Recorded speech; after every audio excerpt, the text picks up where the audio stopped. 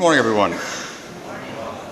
You know, in my time as a priest talking to parents, one of the biggest struggles that they at least talk to me about is the reality of when parents, their children, tend to leave the church and no longer practice the faith. Some of them actually no longer believing in God. This causes a lot of consternation and anxiety amongst parents, as you might imagine.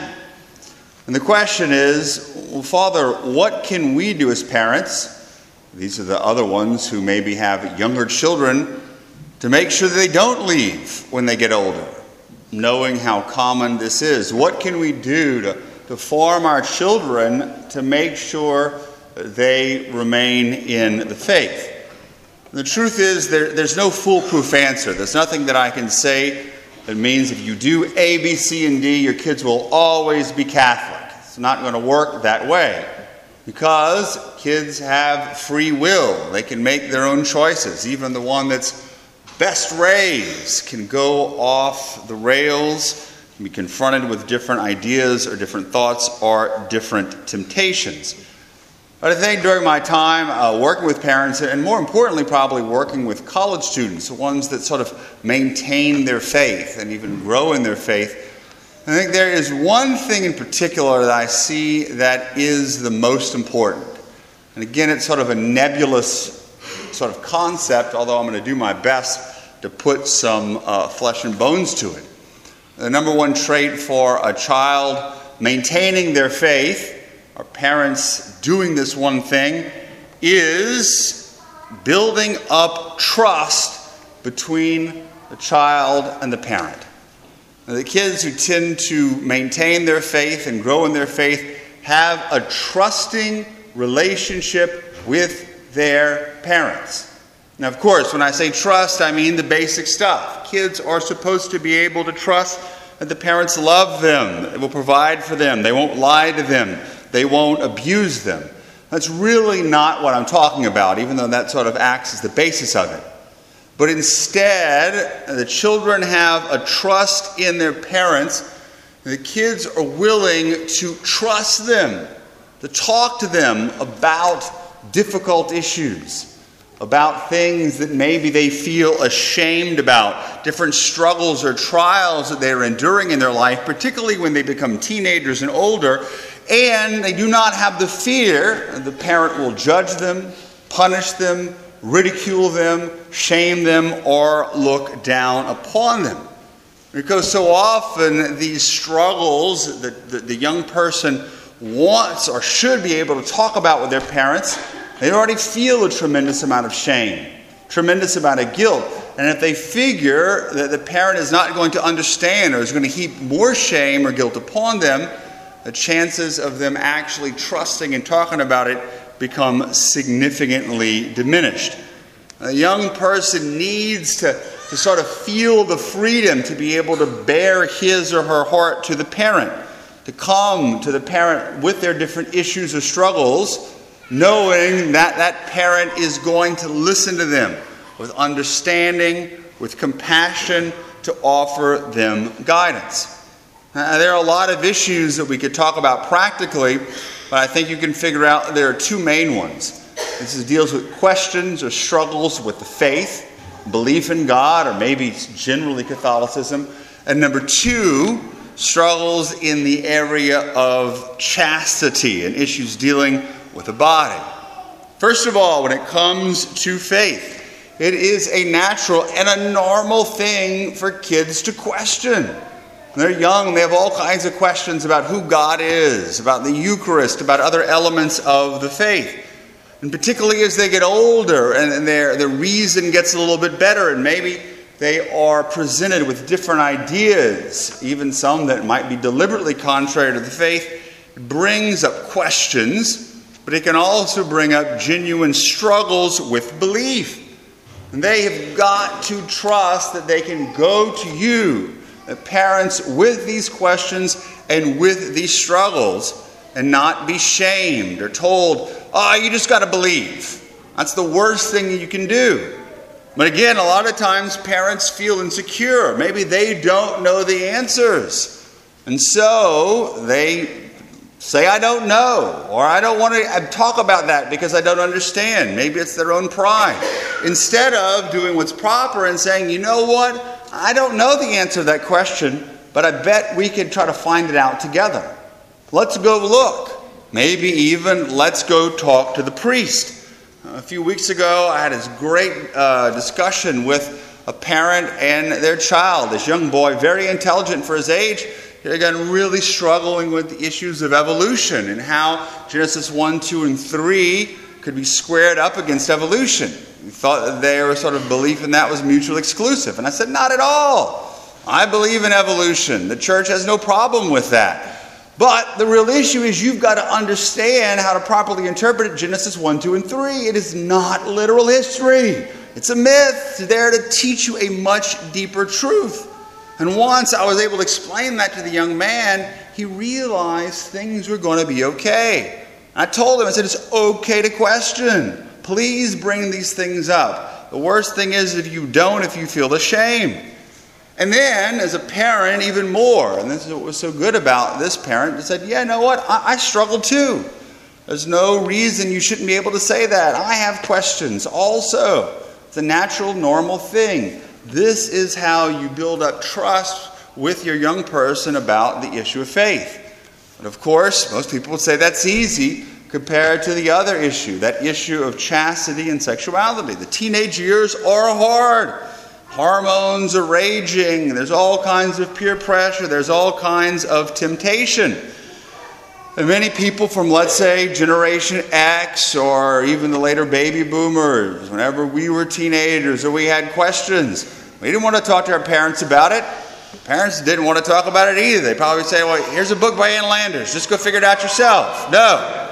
That approach did not work back then, and it really does not work now.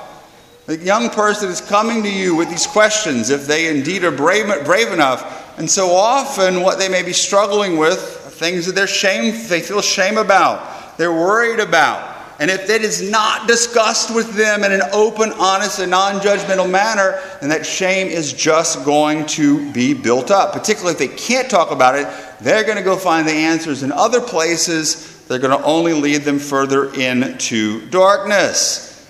This is especially true with the issue of looking at things on the internet in particular that one ought not look at. Images that do not lead the soul to holiness. This is something that girls do struggle with, much more now than they did about 10 years ago. I can promise you that. But it's still predominantly something that young men struggle with. If you have a boy that is, let's say, 11 to 17, and you do not think that your child is tempted with this, or probably looking at it, then you are living on another planet. All right? You really are. And it's time to come down to earth, because this is a pandemic in our culture, but one we want to ignore and pretend like it doesn't exist instead of talking about it honestly. The truth is, so many young people feel tremendous shame about this. And they don't want to talk to anyone about it. And they really don't want to talk to their parents about it because they're afraid their parents are going to punish them, shame them, or look down upon them. You've got to be able to talk to your kids about this, to build up that relationship of trust. So if they do indeed struggle with it, they feel capable of talking to you about it. It's one of the more touching and edifying things that I've seen in my time as a priest. Several young men who I know begin to struggle with this, but they had that trusting relationship with their father.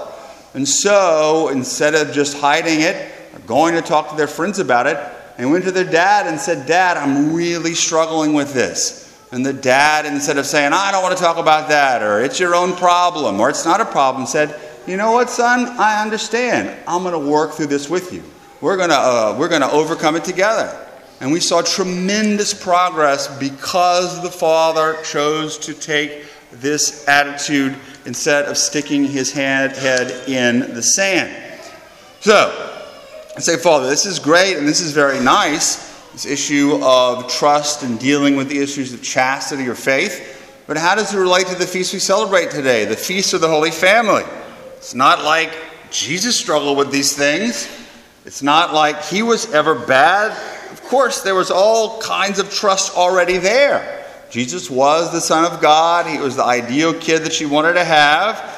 And so even though maybe there weren't these same exact type of struggles, we can still look to the trust that existed in the Holy Family, particularly Jesus with Mary and Joseph as foster father, as sort of a template for understanding how we can build up those trusting relationships. I mean, we ever think about that? That Christ, as he grew up, would go to Mary and would go to Jesus with his questions, with his things that he experienced, and have those beautiful heart-to-heart discussions, particularly as he got older.